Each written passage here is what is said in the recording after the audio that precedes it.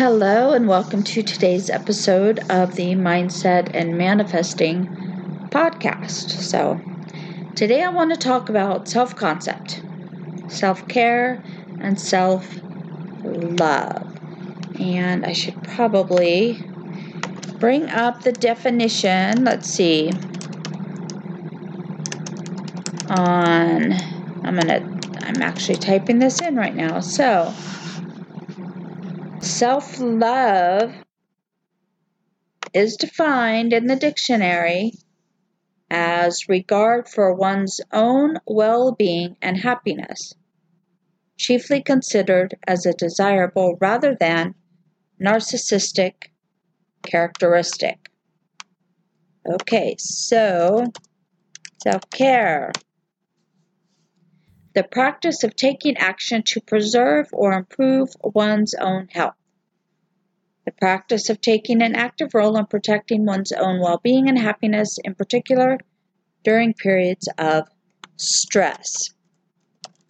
Self-concept definition, again according to the dictionary, an idea of the self constructed from the beliefs one holds about oneself and the response of others.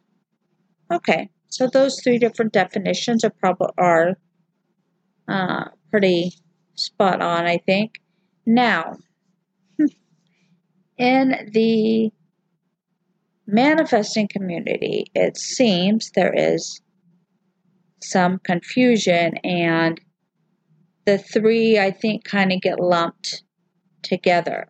So, self-concept, I agree with the definition, an idea of the self constructed from the beliefs one holds about oneself and the responses of others, right? So, what is a belief that you hold about yourself? Self-love, in my opinion, and based on my experience, let me type in that definition again. Regard for one's own well-being and happiness. So I personally think, self-love is really self-acceptance. Accepting yourself unconditionally, right? Your flaws, what you would consider like your positive attributes. That is what I consider self-love, is loving yourself no matter what, unconditionally. Your desirable traits, what you would consider maybe your undesirable traits, like your faults, just truly accepting yourself and loving yourself unconditionally. That is what I consider self-love. And if in my own life, it took me a while to get to the point where I truly accepted myself, right? Flaws and all.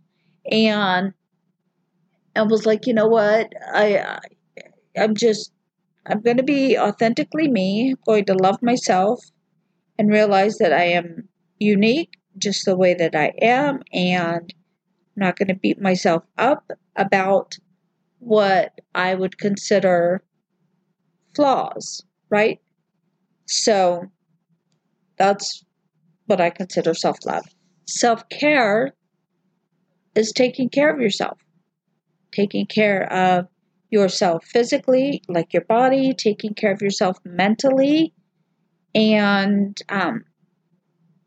just being aware of your well-being, right? It could be things on the surface, if you're a woman, getting your hair done or nails done, or even if you're a man, I suppose, getting your hair done, getting, your nails done, maybe going for spa treatments, being mindful of how you dress, and, choosing to dress in in a way that makes you feel more comfortable about yourself. So that is what I would consider self-care. Now, again, in the manifesting community, it seems like they get these three, self-love, self-care, and self-concept, get lumped together. And there's at least one manifesting coach out there that I know of that does not think that you have to have self-concept, a good self-concept, or self-concept in general, to manifest. I personally disagree with that. I mean, we're manifesting all the time anyway, right? Once we become aware that we're always manifesting and that we can, change our external circumstances by changing what we're doing within, our beliefs, our assumptions, and our conversations, things like that, then that becomes conscious manifesting. In my experience, you have to develop a self-concept of being, doing, and having that which you desire in order to consciously manifest it. At the same time, I know that I'm always manifesting, but having a self-concept that is in line with my desires sure is helpful. Because if I walked around not loving, if I walked around thinking that I was unworthy, then that is what is going to be reflected back to me. So if I want to experience something different in my reality, I have to change my self-concept to one of feeling worthy. Now, do you have to have a healthy self-concept to manifest? No. But what do you want to be consciously manifesting? You want to be consciously manifesting from an old self-concept of being in a state of ill health or poverty, anxiety, depression, unworthiness? Or do you want to be manifesting from a self-concept of being loved, being admired, being healthy, being abundant, etc.?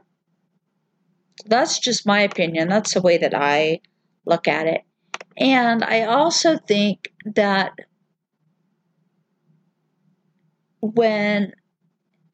for instance, when I used to deal with anxiety and depression, I didn't necessarily always feel like taking care of myself, right? Sometimes I would stay in bed for most of the day and I just didn't want to get up and I didn't want to put any effort into the way I looked. But as my self-concept changed, the way I took care of myself changed. So I do think that when you have a healthy self-concept, that you're more likely to take better care of yourself. And I also think that in regards to self-love, when you learn to love yourself unconditionally and you accept yourself for exactly who you are, flaws and all, that will give you that will help with your self-concept and therefore help you to want to take better care of yourself. See where I'm going with this? So, yeah, for me, anybody who says that you don't have to have self-concept to manifest, I agree you don't, but if you want to manifest the things that you want into your life, consciously manifest them, I think it helps to have a healthy self-concept. I do think that is important. So, all right, so that is it for today's episode, and I will see you guys back here next week for next week's episode. I hope. And I want to talk about judgment, passing judgment next week. All right. Thank you so much. See you guys in the next episode. Have a good one. Bye.